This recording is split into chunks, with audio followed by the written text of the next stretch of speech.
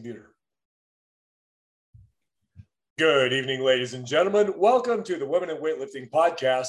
We're joined tonight by a non-woman, Dr. Jeffrey Dermer, who is an MD, PhD, and is one of the world's experts on sleep. And just thought it would be an interesting topic for everyone to kind of hear about. And Jeff is a fantastically interesting human being. So Jess and I get to spend the next hour peppering him with questions about sleeping for your benefit. So Jeff, welcome to the show and thanks for coming. Thank you, Mark. And thank you, Jess, for having me. I'm excited to talk to your audience through you guys and through questioning. And I look forward to some interesting discussion. So Jeff, you're an MD, PhD, right? Yeah, I am both a medical doctor and I'm a researcher. So I have an MD and I work as a neurologist and sleep medicine physician on one side of my day, and the other half of my day is I'm a neuroscientist and a neuroanatomist by training. So I worked in the brain and brainstem of animals, including humans, to detect where sleep itself originates from and what sleep does within the brain and body axis during the night, and also the impact that has on our day-to-day health and our wellness and our performance. And that's kind of what I think that's kind of the crux of what we want to talk about, at least for the first episode of We Do This. Yeah. After Jeff and I met at Disneyland at Phil Andrews' wedding, and there you go.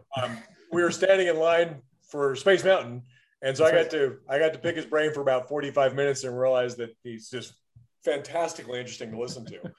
So anyway, Jess, I will let you just get started with your questions, and then I'll kind of weigh in when I need to. Okay, I have so many questions, and I don't even know where to begin, but I'll just begin. So my first question is mostly for my boyfriend. Mm-hmm. So he's a big gamer, and he always says, "I'll sleep when I'm dead." Ooh. What would you say? Well, what would you say to someone who says that? Well, first off, when you're dead, you don't sleep. So he's wrong. Just right off the bat, just like erroneous construct. Second thing is that I understand the machismo and the cultural issue that is behind that statement, because that's really more the issue. It's not your boyfriend's issue. It's our culture's issue. The idea that we can go without sleep because it's the one thing we can give up. That's something that we've learned as a culture just in the last 60 years. And it's a problem that is pervasive. It's in our business. I work with businesses, big businesses across the United States. I work with CEOs of the largest Fortune 50 companies across the US and the world, as well as the best athletes, the most elite of all different disciplines. And you see it from all these different perspectives, all the way to truck drivers and airline pilots that I work with, where sleep itself is not highly valued because it's partially not understood. And if you look back 60 years ago, as I referenced that point in time, you look back about 60 years ago, you see things like in our culture evolving. And one of them was this little business called 7-Eleven. And if you remember 7-Eleven, it's actually called 7-Eleven because they opened at 7 in the morning and they closed at 11 at night. Right. My grandmother used to say that was insane. No one's going to go there. I mean, the A&P supermarket closed at 8 o'clock because people should be home having dinner. It was a whole different mentality. But also, if you look back then, this was a period of time where the average American, the average adult American, was sleeping 8 hours a night on average. And that's not just like hopeful. That was the average. Nowadays, if you look 60 years ahead, 7-Eleven is now a 24/7 operation like all other operations accordingly. We now have 25% of our workforce in the United States working on shifts against their circadian rhythm. We didn't have that 60 years ago. And we did have people in hospitals and police and firemen, people working against, but on a really temporary basis. And the second thing is that as we've gotten forward and we've had this 24/7 construct, now the average sleep time is 6.2 hours. So in just 60 years, we went from a human average sleep time of 8 hours, millions of people, down to 6.2. We did not evolve as a species in 60 years. There's no such thing as 60-year evolution. what we're doing right now is we're actually reaping the impact. If you look across our country, you look at what the CDC and NIH are now focused on, and I'm actually part of the NIH Sleep Disorder Research Advisory Board. We're actually focused on population metrics to improve sleep duration, increase consistency with sleep timing, and also finding that the quality of sleep itself is actually suffering dramatically because of chronic diseases that have been perpetuated by this 24/7 culture we now live in. That quality of sleep is also a major problem, and things like sleep disordered breathing or sleep apnea. 20% of our population to 25% is suffering with this and not treating it. And RLS, restless leg syndrome, 10% of our population, we're not treating it. We're getting to like 10 to 15% of the population that needs that care, and half of them are getting the therapy they need. So we have a real cultural issue, and your boyfriend's response is just what he was taught, because in that culture over those 60 years, sleep is the thing we give up. And you don't need it. We'll sleep when we're dead, 24/7. Go to the 7-Eleven, get dinner anytime you want. Get lunch anytime you want. Yeah. So that's a problem. That's go ahead, Jess. Sorry. I can't fault just my boyfriend, because I did it too. It took me 3 years of weightlifting to understand the importance of sleep and recovery. But, I'm an attorney. I live full time. Yeah. So the thing that I gave up, like you said, was sleep, because that's where I could give a little bit. I can't give in my job, and I have to train 3 hours a day. So that's kind of what gave up until my body started breaking down. Yeah. And then I started sleeping more and reaping the benefits. And I think, oddly enough, I just started going back to the office full time. And when I was working from home, I was getting 8-9 hours of sleep. Now I'm back to getting 6-7 hours. So I'm having to adjust again and figure out what I need to do. So I guess my next question is, how does stress affect sleep? Well, I mean, sleep is actually a natural function that your brain and your body need. First of all, if you don't sleep, you die. There have been many, many experiments showing that actually is true. And actually, one of the founding kind of grandfathers of sleep medicine, clinical sleep medicine, just died on the 29th of November this year. Alan Rechtschaffen. Well, he was 92 or 94 years old, so he lived a good long life. Wow. And Alan Rechtschaffen actually is very famous for actually developing the first system by which we look at polysomnographic activity that we record during sleep, which is called the sleep study or sleep test, of actually standardizing it across species. So the first human-based testing, the RNK, we call it, the Rechtschaffen-Kales Atlas, is how we learned that in clinical sleep medicine. Well, he also is the person that found out what happens to animals when you sleep deprive them. And he is the one that found that when you sleep deprive a rat, and you put him on a turntable kind of device, that every time the rat has an electrode in his brain, every time the rat falls into sleep, the electrode would kick on and turn the turntable. And in the middle of the turntable was a piece of wood. So if the turntable turned, the rat would hit the wood and fall off into a water basin. Well, they found that if they do that, I know it sounds terrible, but this is part of the stuff we do in medical science. But if that happens, what happens over the course of just 2 weeks is the rat can't get to sleep. So it's actively being kept awake for those 2 weeks. And just in 2 weeks, the rat will die of overwhelming sepsis, as well as inflammatory disease. So it's not that you'll have a seizure. It's not that your heart will stop. It's not that your brain's going to have a stroke suddenly. It's that your immune system shuts down, and your immune system protects you from the environment. And so the environment kills you. So if you think about that for a second, what sleep is actually doing for you on a night-to-night basis is it's giving you back that anti-inflammatory response to the environment. Because every day you work out, every day you think, every day you go to work, you're creating inflammatory responses in your body and your brain. And these cytokines and all of these circulating hormones that create pro-inflammatory responses need sleep to cause the opposite effect, the parasympathetic, or also known as the anti-inflammatory cytokine interleukin response that happens at night, as well as growth hormone production.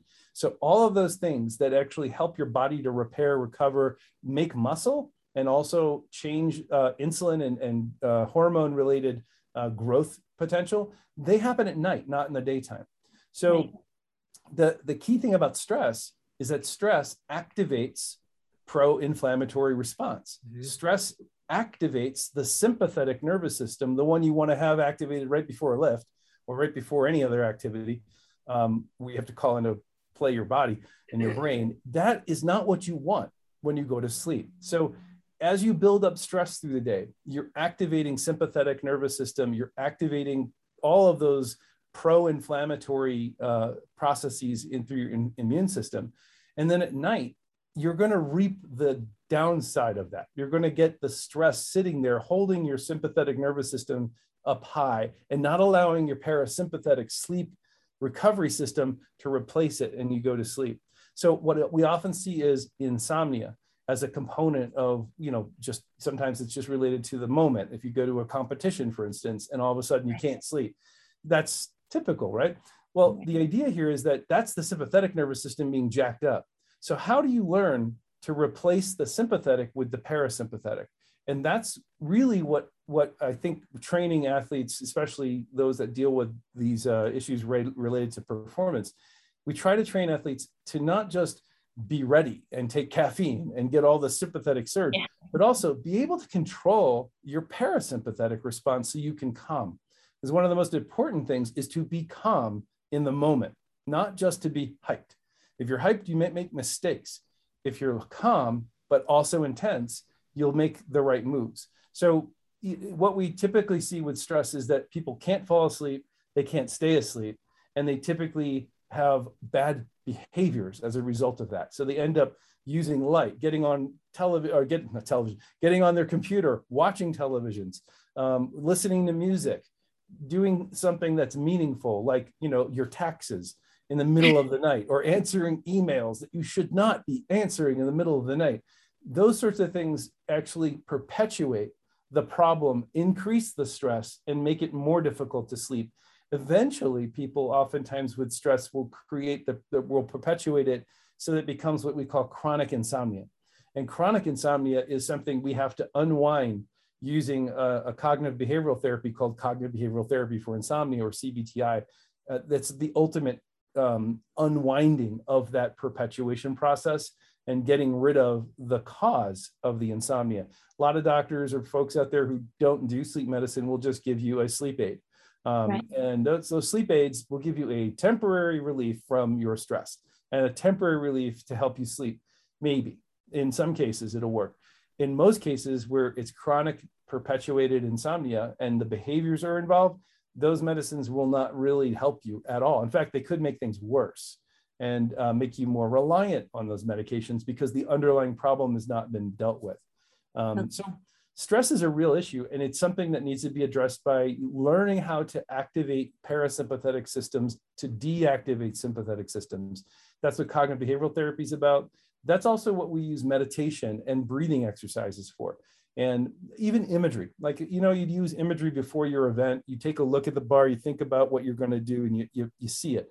And I work with swimmers and rowers. I was a rower myself, all these different athletes. We all use visualization and using imagery as a way to prepare. You can do the same thing prior to sleep. You can use imagery to calm the sympathetic nervous system.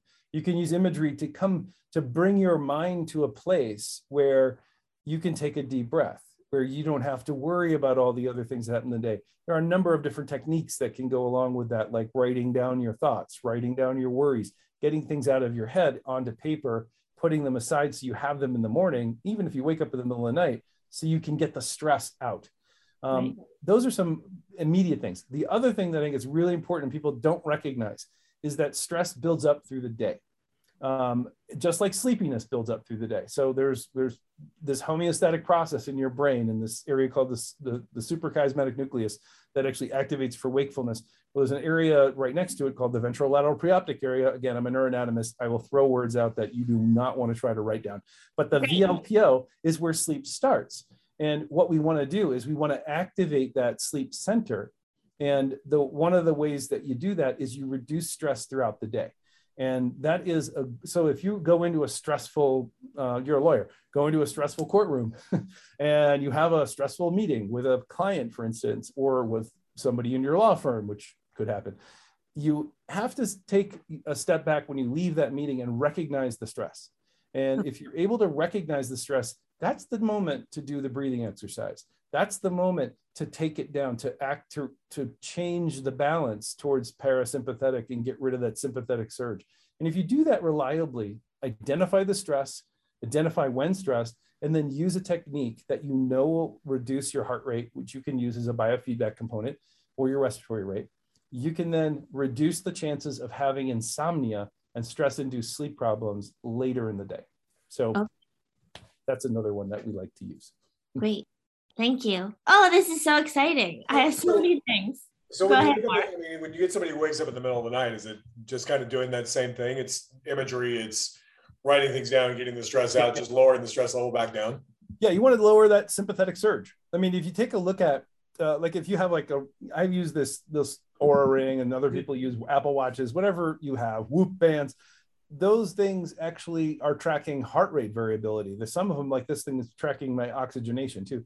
Those are really valuable inputs for you to realize, hey, my heart rate's too high. Let me calm myself down, middle of the night, waking up, I'm thinking about something that's driving me nuts. I can't stop thinking. Get out of bed.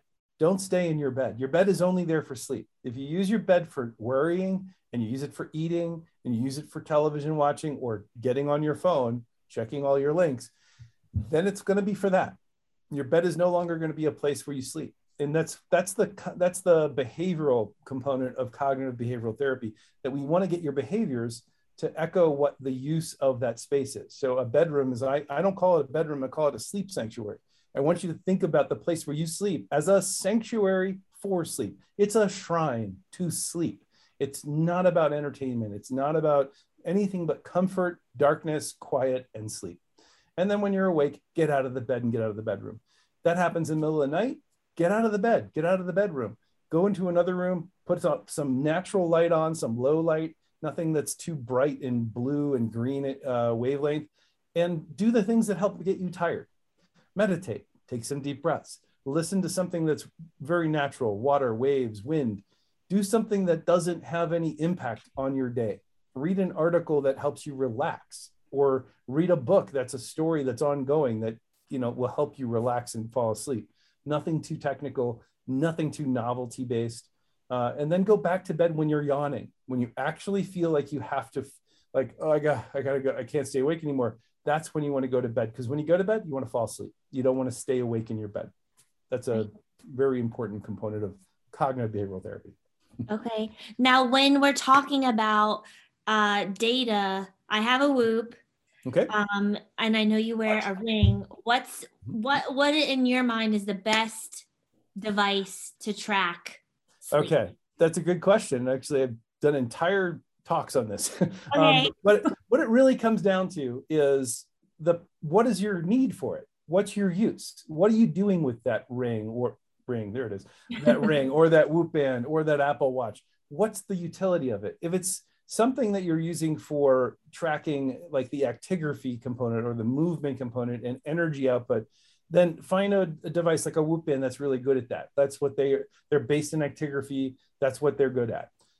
If you're looking at something like say you wanted to track your cardiac activity, and you have maybe AFib, which a lot of distance athletes actually have to deal with as they get older. Here's one right here.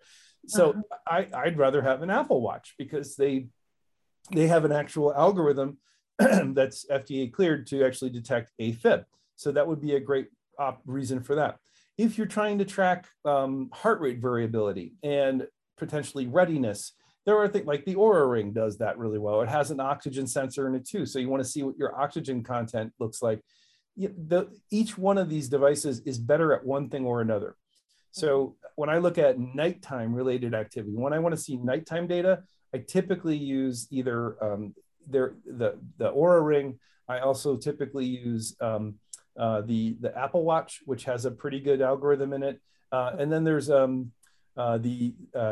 what's it called? The Fitbit has the Charge, actually has more heart rate variability data sets in it. So those are the things that I typically use for sleep. But there are others coming out. I mean, Withings has a new device, device that actually gets some pretty good ratings with oxygenation as well. And there'll be new ones as we go further. The other part of it is, what can you wear that doesn't bother you? So to me, that's like the most important question that goes along with what are you using it for? I can sleep with a ring on. I can't sleep with a wristwatch on. It drives me nuts. And so, you know, that's why I wear this, because I can get data over and over again. It's very repeatable, and it's within that data set, it's actually related to me. So that's something that I think is also a value to think about. Data itself, like the black box of what your sleep quality looks like, your REM, non-REM, none of these devices do that well. They're not meant to do that. They're not diagnostic devices. You need an FDA cleared medical device. That's one of the things that my company does. We make FDA cleared medical devices that test your sleep, and doctors use them in laboratories and at home to test you. That's how you figure out quality issue. But these are really good, and some are better than others, at determining your duration and your timing of sleep. And so those are the behavioral aspects. So we typically use these rings and these watches to help people with their sleep behaviors, so they can start to track, hey, I'm not getting enough sleep, or, you know, I ate a lot of food last night and my sleep looked like crap. Well, yeah, that's because you ate a lot of food last night and right before you went to bed, or you had alcohol and your temperature went up. So those are the things that we look at in terms of changing people's behaviors. That's where these devices actually work very nicely. And we use them with the Olympic lifting team for that reason, just to get people's behaviors in thought process. So you raised like 4 different questions for me. One, how much sleep should we be getting? Good question. So duration, there's a lot of literature on sleep duration, and there's a great deal of literature in multiple facets. One is looking at the impact in just normal, non-athletic people who are just general adults.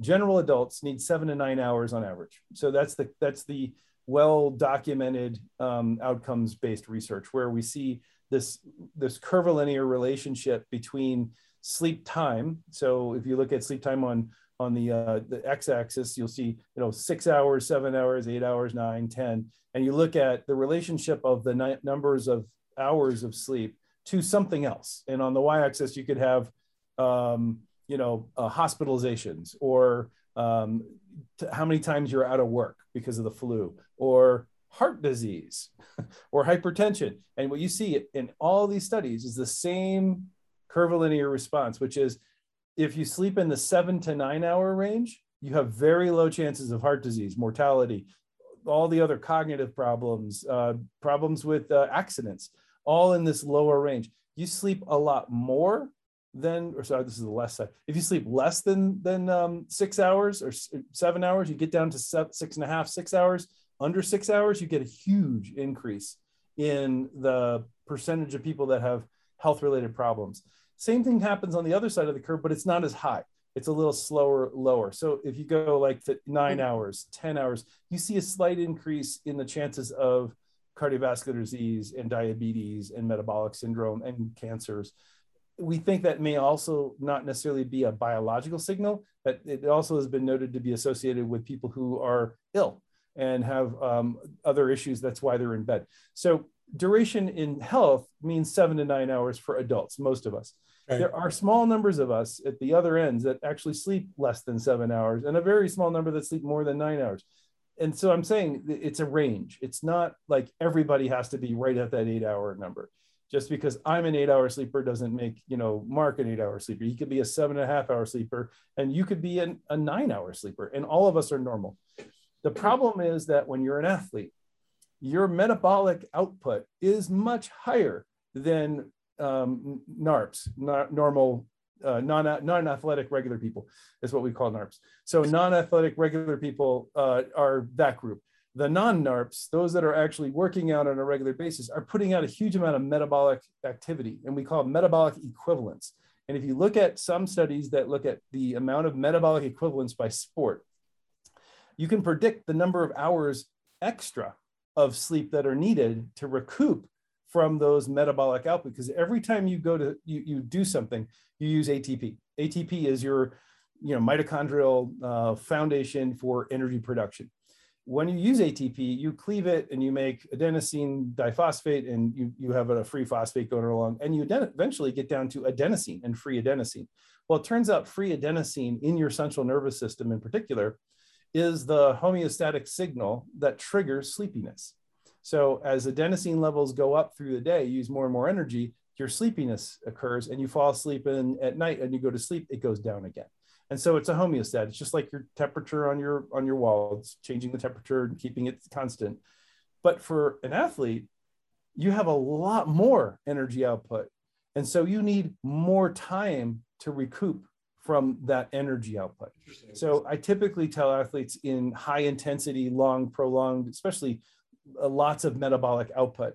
And we're talking like boxers and, long distance runners, rowers, swimmers that are like working out for 4 hours, constant movement. That group in particular needs to extend their sleep by at least an hour and a half to 2 hours on a regular basis. And the funny thing is, if you look at those populations of athletes, they typically sleep 1.5 to 2 hours longer on average than NARPs.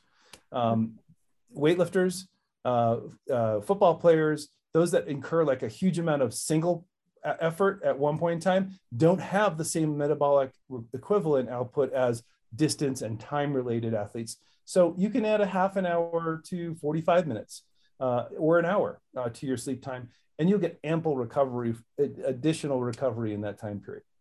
Okay. Yeah.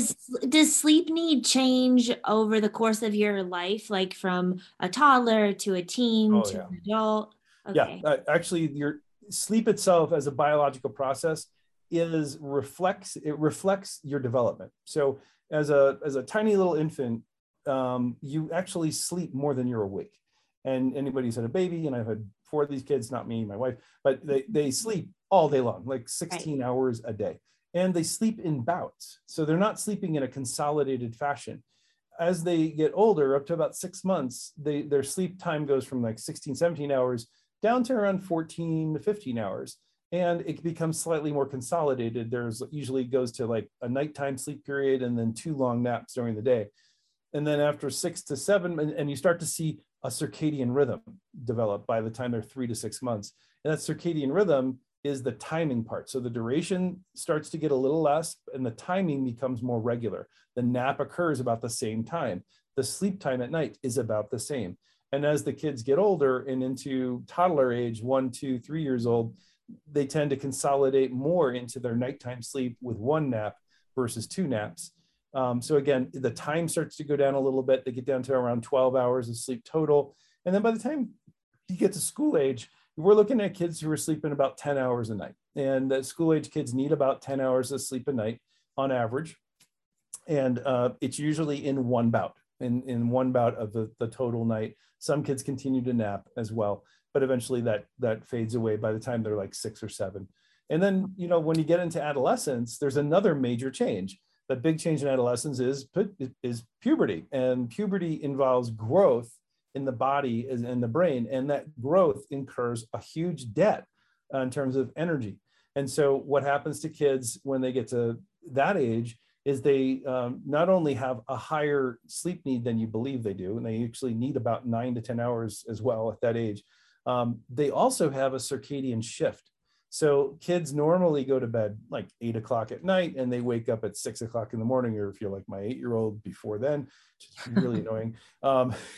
And that is pretty much the same until you get to about 11, 12, 13 years old.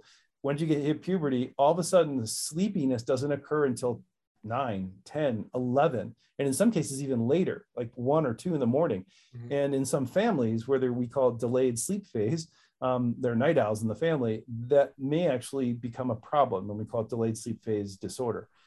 That's a normal thing though for kids in the puberty ages in like the eighth grade through into high school. They will get sleepier later and they'll feel that they can't get up until later too. So it turns out if you look at kids in high school age groups, and that especially in the beginning of high school, but all through that high school age group, they're the most sleep deprived humans on earth. And we've actually demonstrated this with population-based research. CDC has shown this 66% of kids in that group do not get the adequate duration of sleep, just duration, not even timing or quality.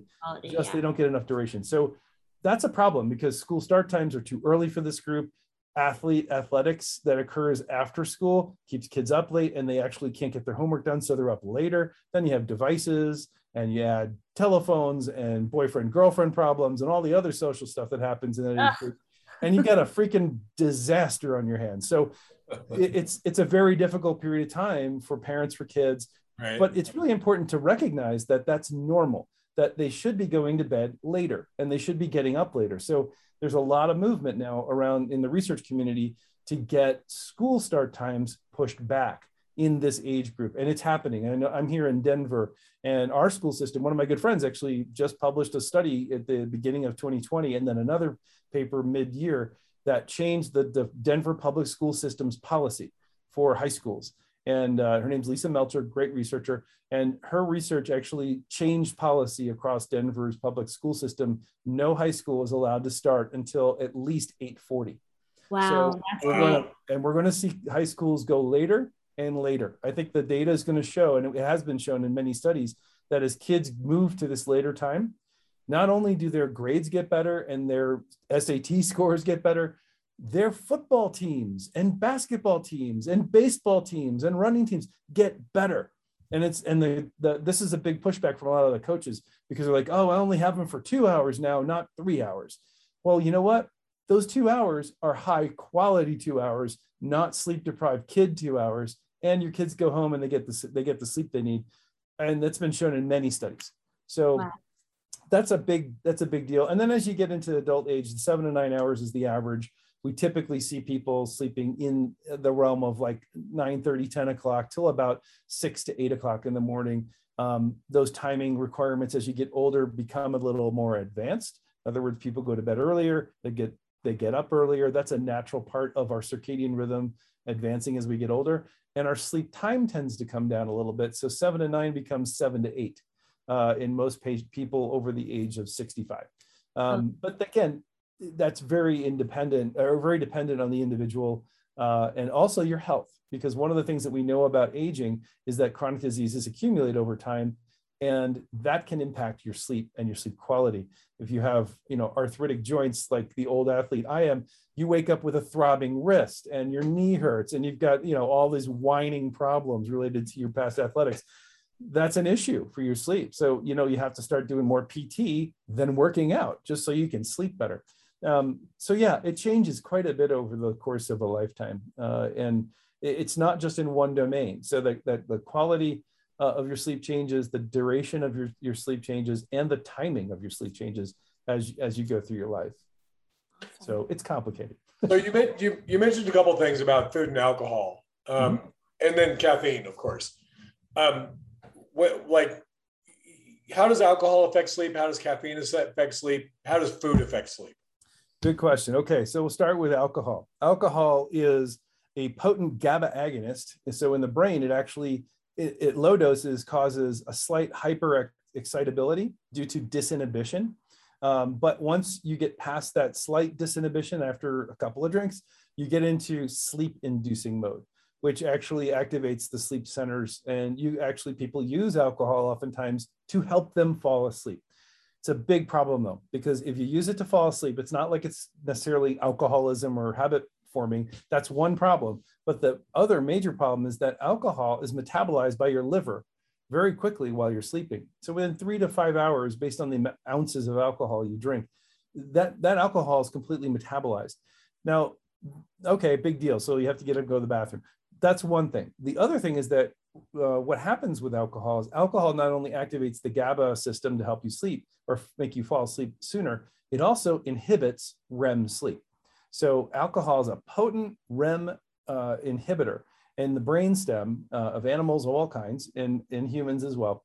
And the problem with that is that every 90 to 120 minutes when you're sleeping, you go through a REM cycle and then go into non-REM. And then another 90 to 120 minutes later, another REM cycle and non-REM. And you usually go through 4 or 5 of these cycles in a regular night.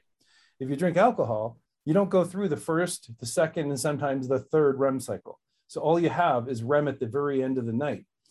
That's problematic for a couple of reasons. One, REM itself is a very disturbing kind of sleep. It's not refreshing. Its heart rate goes up to like 100.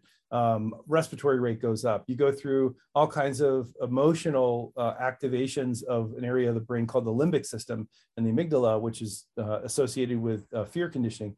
And those activations can cause dreams and weird emotional responses that are activating. So that you're actually kind of disturbing your sleep a little bit.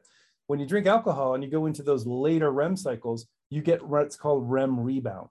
And the REM becomes far more active, and you end up with even more crazy dreams, like the pink elephant kinds of things that you see in withdrawal symptoms. That's all because REM itself is rebounding. And so it's very disturbing, and you wake up very sleep deprived from those kinds of nights. The second thing is that REM is actually a really important phase of your existence. You have 3 phases of existence: REM sleep, non-REM sleep, and wake. That's it. Those are normal. When you take out one of them, you only get these 2. And when you take out this one, you lose a lot of the basic fundamentals that REM provides, like memory formation. It's actually a part of procedural memory creation. So the idea of, I learned a new skill yesterday and I went to sleep, and you get rid of my REM sleep by waking me up every time I go into REM, I'll have less ability to perform the next day. And if you think about that for an athlete or for anybody who's trying to perform a new skill, that's a big problem. So alcohol can really impair your ability to learn new procedural activities and actually impair your ability to perform. So alcohol has those effects. Caffeine, the most worldwide used drug, and it is a drug because caffeine works in your brain, just like every neurochemical that's over. I mean, things like, if you think about some of the things that we have over the counter these days, they would never be approved by the FDA, but we still use things like Benadryl. You know, that's an antihistamine. Histamine is your normal neurochemical for wakefulness. When you take an antihistamine, you're knocking out wakeful centers of your brain, not just the centers in your nose that actually shrink tissue. There's a whole nother discussion about that. Well, caffeine's like that too.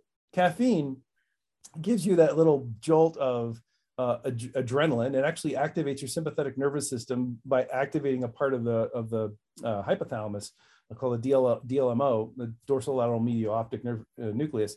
By doing that, it actually causes your hormones to actually increase adrenaline production, and you get norepinephrine activation, which causes heart rate activation, respiratory rate activation, and you get this adrenaline effect.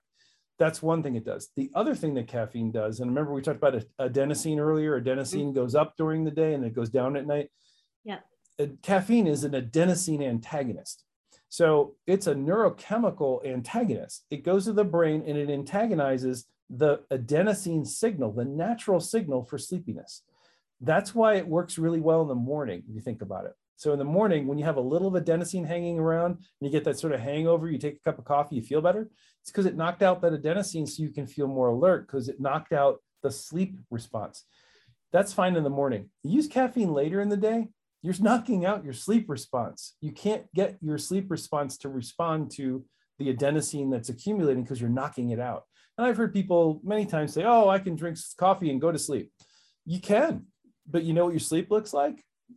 It looks like up and down, up and down, up and down all night long. You don't really sleep well. You don't get into the deeper stages of non-REM sleep and go through normal REM cycles like you need, like when alcohol causes that effect on REM, caffeine actually affects all of the stages. So wow. I know there's a lot of caffeine, especially in like prepared drinks for athletes, especially as recovery drinks or even pre-workout drinks. Right.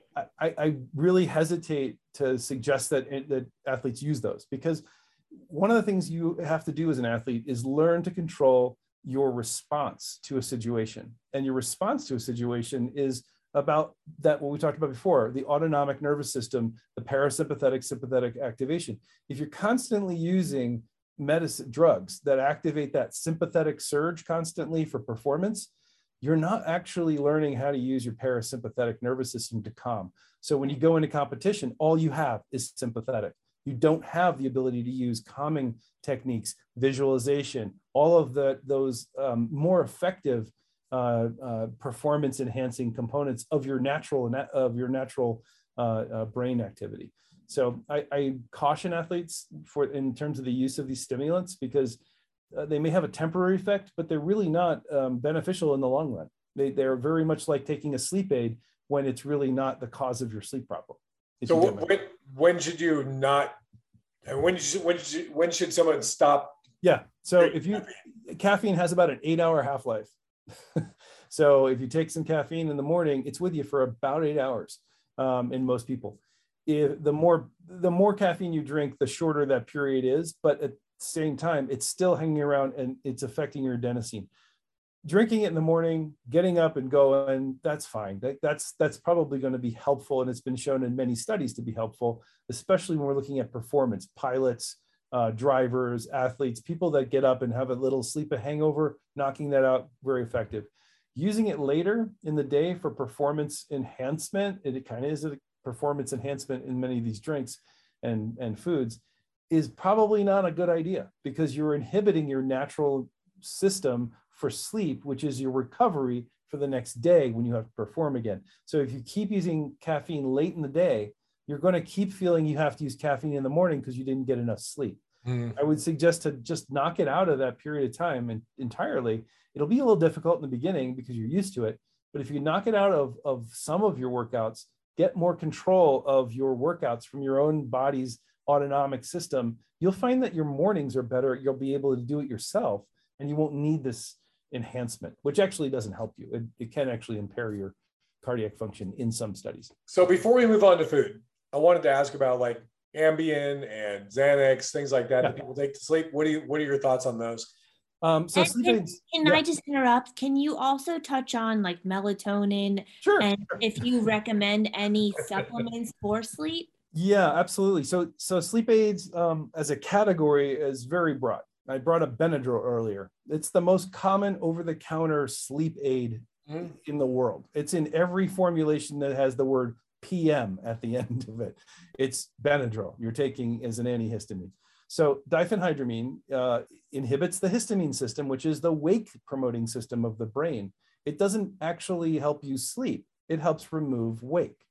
So think about that for a second. If you're going to remove wake, why is my wake system on? That's the question you should be asking yourself. Is it that you've been drinking too much caffeine? Is it that you have not been getting enough sleep? Have you been thwarting your sleep by getting up too early and doing too many workouts? What's actually causing that? So before you start using a sleep aid, start to examine the other side, your wake procedures. What are you using for wake? What are you doing to make yourself wake? Because a lot of those chemicals and stimulants may be causing your problem. You don't actually need a sleep aid. You need to get rid of the other thing that's causing your sleep problem. That's one. The other is perpetuating behaviors. And we talked about that earlier. If you're doing things that are activating the brain through light and through novel stimuli, that's your problem. It's not that you need a sleep aid. In fact, a sleep aid probably won't help you that much.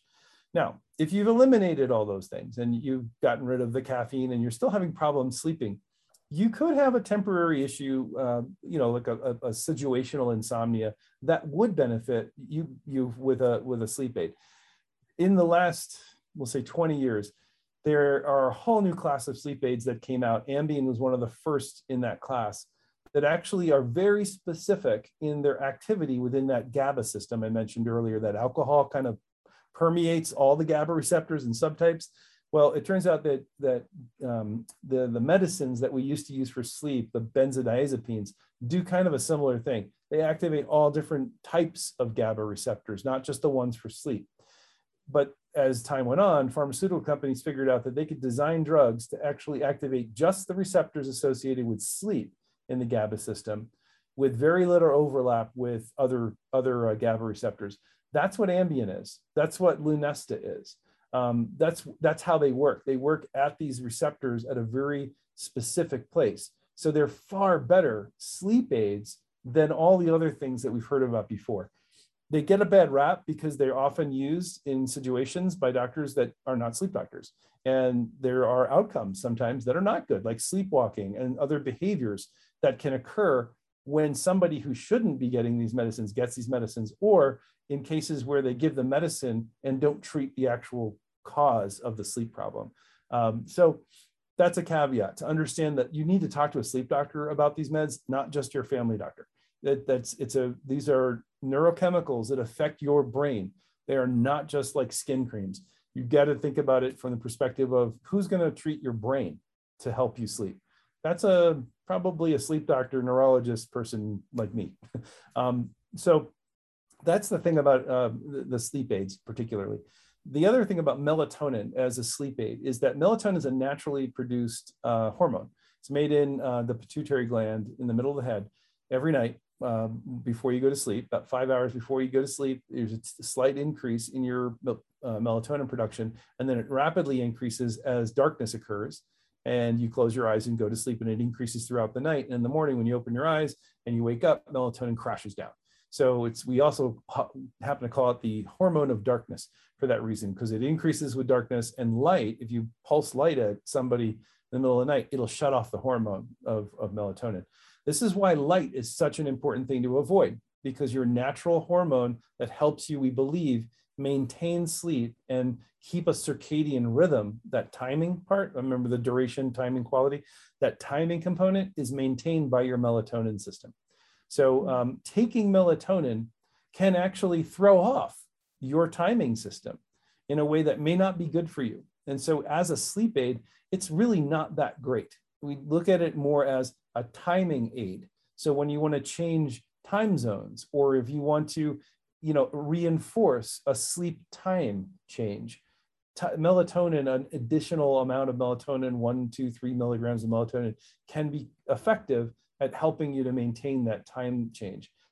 The other way we use melatonin is in very low dose. So using like micrograms, 0.5 milligram or less, 5 hours before your intended bedtime. By doing that, you don't actually have the sleep-inducing effects of a higher dose of melatonin. You get the timing effect only. It'll help you capture your natural rhythm for melatonin secretion. The only caveat is you can't have a lot of light in that period before your sleep time, or you're going to just negate all the effect that you have there. So yeah, we do use melatonin with athletes, specifically those that are traveling, oftentimes readjusting to sleep times. And also for those that have either low light vision, like people who don't have vision, so blind athletes, we use that all the time because they don't have light as a signal for day and night. All they have is melatonin. And so sometimes they can kind of free run on their own and not be connected to the environment very well. So using a little exogenous melatonin can help to promote endogenous melatonin production that keeps them on a schedule. Okay. Any sleep supplements that you recommend? Magnesium or? Yeah, a lot of people use magnesium. A lot of people like to use things that actually help calm their muscles just so they can get to sleep. It's not really so much a sleep aid as just a calming. It's called Calm, right? So that's one of those you can stir in water and drink before you go to bed. Yeah, those are all helpful, and chamomile tea is quite effective. It turns out there's some studies that show chamomile tea and valerian root tea help to induce a parasympathetic tone change so that you can fall asleep and stay asleep better. So those are the ones I typically use, and I've actually used them with Olympic athletes, and they find them to be effective. And they also don't have a lot of side effects. I mean, that's the main thing, is we want to use things that don't have side effects. Supplements can sometimes have side effects, and they may not always be good. So yeah, I don't recommend like this supplement is great for everybody. Right. It really depends on the individual, but I do think that things like chamomile tea and valerian root tea can be used by anybody, because they kind of work in a similar way in the GABA system. So Jeff, did you put benzos in the same category as alcohol, or do they go in the same category as like Ambien? No, not in the Ambien category. Ambien's the huge improvement over them. Alcohol, as a neurochemical, works across many different receptors. It doesn't just work in one receptor subtype, but it works in all these GABA receptors. So it causes myorelaxation, you lose airway tone, you lose muscle tone. It reduces anxiety. It actually has a lot of other effects. Benzodiazepines actually were developed as anti-epileptic medications originally. So they actually, by using GABA, which is the major inhibitory neurotransmitter in the brain, you can actually shut down a seizure right away. So that's where benzodiazepines, originally barbiturates were used, then benzodiazepines. And then we have some benzodiazepines that are longer acting and are very potent, but they tend to help more with sleep, and they're not very good anti-epileptic drugs. So, clonazepam is one of them. Temazepam is another. Restoril is the other name for that. Those were used by my mom's generation. And so that was something that was used all the way up until I was in medical school. I'm saying Restoril, why are we using this? And Ambien came out, and a number of other drugs that were much more specific came out. So we really abandoned the use of those and use them sometimes when there's overlapping anxiety disorders in sleep, but really it's a very select use of them. But Ambien and Lunesta and the group that actually came after that are all far more effective. And now we have medicines that are being developed to work within a system that actually is associated with not the histamine system, but the hypocretin system. Histamine and hypocretin are your wake promoting neurotransmitters in the posterior hypothalamus. Well, there's now drugs that are being used to inhibit not just histamine, but hypocretin. And they're significantly beneficial for people with insomnia in some cases. So that's a new insomnia class of medication that's come out. It has some side effects that we have to be careful with because these are like antihistamines associated with reducing your arousal system's activation. So they're not directly working on sleep. And they have to be handled very carefully. So that's something that you would want to definitely have a neurologist or your sleep medicine specialist working with you on those. Okay, so we have about 5 minutes before you have to leave to go get your COVID booster. Yeah, so, I know. This went by so quickly. So can we address food really quick, and then can you tell people? Last question: top 3 things they can do today to improve their sleep. Top 3 things they can do. Oh, first off, create a regular behavioral pattern around your sleep. Think about every day you wake up. You wake up in the morning and you do pretty much the same thing every day, or you try to. You brush your teeth, you get some food, it's a regular habit that you have. And especially if you have kids and you got to get them to school, it's a regular habit. Treat yourself the same way you treat your kids at night. What do you do with kids often? You read a book, brush their teeth, they take a bath, all of these calming behaviors before they go to bed. We should be doing the same for ourselves, calming behaviors before we go to bed. You don't just get into bed and sleep. You're setting yourself up for failure by doing that. So that's number 1. Create a routine for yourself that is enjoyable. It doesn't have to be an hour. It could be 15 to 20 minutes or a half hour, but use meditation. Use the things that in the middle of the night, if you happen to wake up, you can use them again to help yourself fall asleep again. That's number 1. Number 2, address the issue of your bedroom. Look at your bedroom critically from the perspective of what I said before, a sleep sanctuary. Don't treat it like a bedroom. Treat it like a sleep sanctuary. Is there a television in your sleep sanctuary? How is that helping your sleep? Is there a phone that is lit up at night and making you look at your LinkedIn, over and over again? That's not conducive to sleep. Novelty, light, noise, temperature. Get the temperature down, 68 or lower. Get your sheets comfortable, your bed comfortable. Make that room a very great place for sleep. That's what it needs to be. That's number 2. Number 3 is evaluate what you're doing during the day. If you're drinking alcohol, you're drinking caffeine, you're using neurostimulants, those are the things that are creating a sleep problem. Most oftentimes, you don't need a sleep aid. You need to get rid of things that you've been doing to yourself without the knowledge of knowing that they have this impact. As a sleep doctor, most of the time, I take people off of things. I don't put them onto things. I remove stuff and let sleep naturally return with the understanding that this is a behavior that you can help to promote. And you just promote that behavior by doing the things that you do for your kids. Think about it that way. Yeah, that's a great way to look at it. So, Jeff, what I'd like to do is schedule another session. We'll do this as part 1 of 2. But I thank you so much for joining us tonight. And thank you so much for this was absolutely fascinating. And I stand by my statement that he's one of the most interesting people I've ever met. Yeah, and now I can go yell at my boyfriend about how he's. Don't yell at him. No, I'm just kidding. No, you know what's even better? A better thing to tell your boyfriend. Tell him that that his mind has been captured by the culture. That he's been taken over. He's not his own. He's not thinking correctly. He's not using his own mind.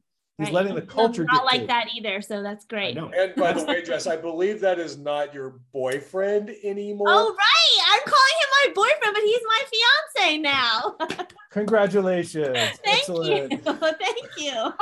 You'll get out of the habit eventually. But you Right. know what? He should always treat you like you're his girlfriend from this point forward.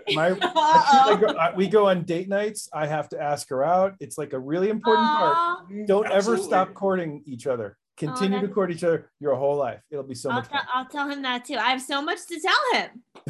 All right, Jess, hold on a All right, second. guys. And Jeff, I will let you go get your COVID booster, but thanks for Thank joining you. us. Thanks, guys.